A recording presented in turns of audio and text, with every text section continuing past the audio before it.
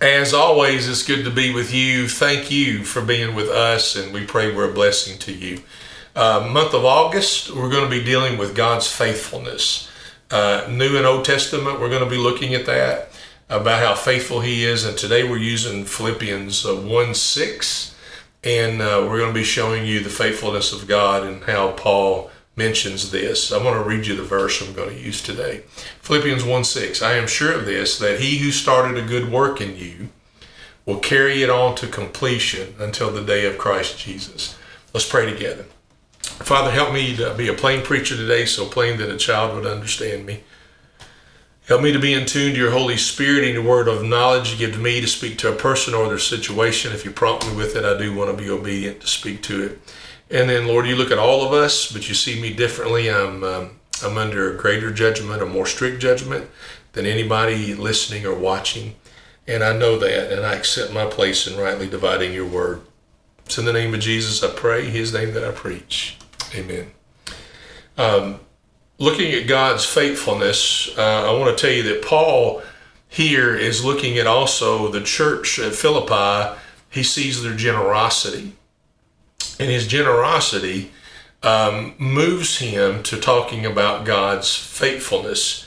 And I want you to be able to see that, because only God can promote the heart to be generous. Only He can do that. And he begins this verse 6, by saying, I am sure of this. It means he's convinced. It means that he is certain, that he is persuaded, that he's all in on this. And what he's sure of is that God who starts a work will bring it to completion. I want to show you where this goes along with Paul's teaching and his testimony in the New Testament. Look at Romans 1:16. This has a match here.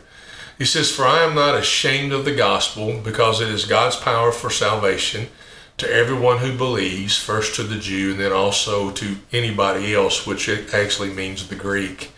He says, I am not ashamed, which can be a match of I am sure of this in Philippians 1:6.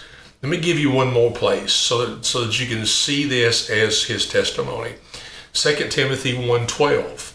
And that is why I suffer these things, because I am not ashamed, because I know the one I have believed in, and am persuaded that He is able to guard what has been entrusted to me until that day. I just want you to see the certainty, how he's convinced, he's sure of this, and I wanted to give you not only Philippians, but Romans and 2 Timothy, and there's other places as well. But I wanted you to be able to see that. And we're going to use the 2 Timothy 1:12 passage again in a moment, but we're going to have a different part of that we're going to emphasize. So he says, I am sure of this, and what he's sure is that it's God who begins the work. This is what God does, folks. He begins, He creates, He starts. And here the beginning is God's grace and God's mercy. God's grace is He gives me what I do not deserve. He gives you the same thing. God's mercy is He holds back what we do deserve, doesn't give it to us. And then there's salvation through faith in Christ that we have. This is His beginning, and He's working toward that all the time. He's working toward that. And it says here that He begins, or He starts a good work in you. Well, that's what He does, right? He starts good things in you. Again, the grace and the mercy, salvation and faith, trust, that's all good things. It is a good work. Let me take you to James 1:17. Remind you, every generous act, every good and perfect gift is from above. He does good works, coming down from the Father of lights. With Him there is no variation or shadow cast by turning. There's no changing in God. That's who He is. That's what He does. Look at Romans 8:28. I'm taping this on a Thursday. You'll be seeing it on a Sunday, August the 7th. It's an anniversary of our son-in-law's death, Tom. And man, do we hang on Romans 8:28. You know, we know that all things work together for the good of those who love Him, those who are called according to his purpose. And we still look for that because it is a promise of God. It is a picture of God's faithfulness. I expect him to do good works. He does good things. I am sure of this, that he who started a good work in you, that he is beginning that. Of all the places God can be, he wants to be in your heart. And I just want you to see the beauty of that and how personal that is. It's beginning in you. It's beginning in you. And then as Paul uses this verse to talk about how he's convinced, and he uses it also to show God's faithfulness, he said he will carry it on to the day of completion. He will carry it on to the day of completion. He brings it to fruition. It's God's faithfulness. Paul is certain that God has a beginning of his work in you and then a completing of his work in you.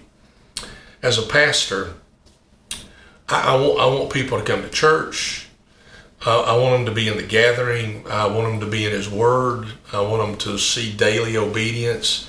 But here's the deal. I really just want God to start something in you. And the reason I want him to start something in you is because I, like Paul, know of the certainty that what he begins, he will complete. That's his faithfulness. That's God's faithfulness. So I don't have to see the end result. I just want to see that God is beginning something in you, starting something in you, because he finishes what he starts. I want you to see it, John 19:30. John 19:30. This is Jesus on the cross. He's dying on the cross. I want you to see this in the context of completion. When Jesus had received the sour wine, he said, "It is finished." I chose that verse. It says, then he was bowing his head and he gave up the spirit. I'm using this because I want you to see that God finishes what he starts, and he has a promise to be able to do that. Even the point of sacrifice for our sins and our personal salvation and faith in Christ, there's a beginning and a finishing, and he achieves his purpose. Paul says, I am sure of this, that he who starts a good work in you will carry it on to completion, God's faithfulness, until the day of Christ Jesus, until the day of the picture here is, it's his return. We're talking about the return of Christ here. I go back to Paul in 2 Timothy 1:12. It is a verse that I told you we would come back to. And that is why I suffer these things, he said, but I am not ashamed, because I know the one that I have believed in and persuaded that he is able to guard what has been entrusted to me until that day. I want you to see until that day. I want you to look at 1 Peter chapter 1, verse 5. You are being protected by God's power through faith for a salvation that is ready to be revealed in the last time, which is synonymous to Paul saying, until the day of Christ Jesus. Here's the picture. Here's the picture. The picture is this. Because of the faithfulness of God, like Paul, we are able to see God's work and faithfulness in the past. I can take you to the moment that I understood God's grace and received God's grace. I can take you back to that moment. So I see God's faithfulness in the past. I see his faithfulness in the present. And he's working out things for the good to those that love him, who are called according to the purpose. And then I know the promise of God that he's working also in my future. He's always at work. That's what Jesus said. When I see the Father is always at work until the day of Christ Jesus. So my salvation, when I was saved as a young boy, is still being worked out in my life, and it will continue to work out past my life. But it is a process until the day of Christ. Always growing in the Lord, always. Should never duplicate 1 year for the other, 22 shouldn't look like 21. 23 shouldn't look like 22. I should be growing and maturing in the Lord as I age, and also as I walk further down the road with Him. So God's faithfulness is past tense, God's faithfulness is present tense, and God's faithfulness is going to be future tense. Even when I pass away, I'm getting ready to go do a funeral here after I do this taping. I'm doing a funeral this afternoon and tonight.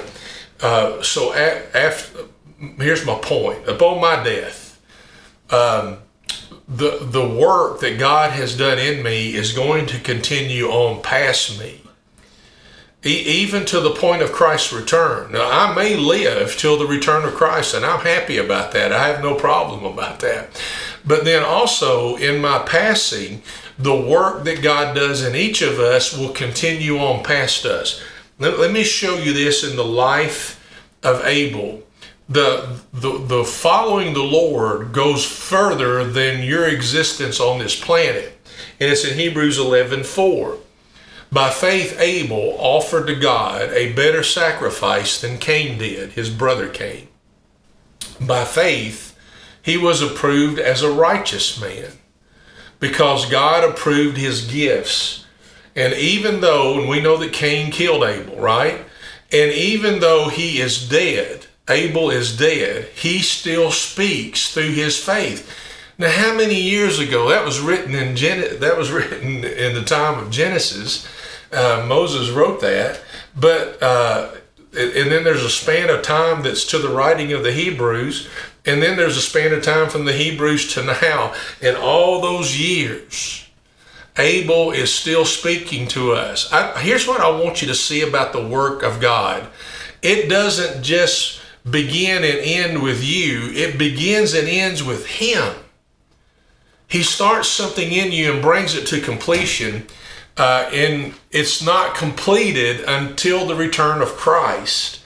And even though I may die before the return of Christ, and I deeply believe in the physical return of Jesus on this earth, but in the picture of that, if I die before His return, His work still goes on. Your faith and my faith will still speak well beyond our life and death. I want you to be able to see that.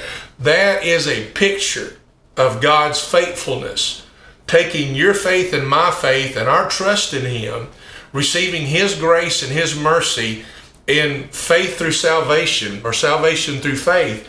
Then we see that how beautiful this is, that my work goes on, my faith goes on, the good works of God goes on past my life and even my death. Isn't that beautiful? Isn't that a great picture of God's faithfulness? I believe that it is. Listen, I want to end this with you today, but I want you to see that He is faithful.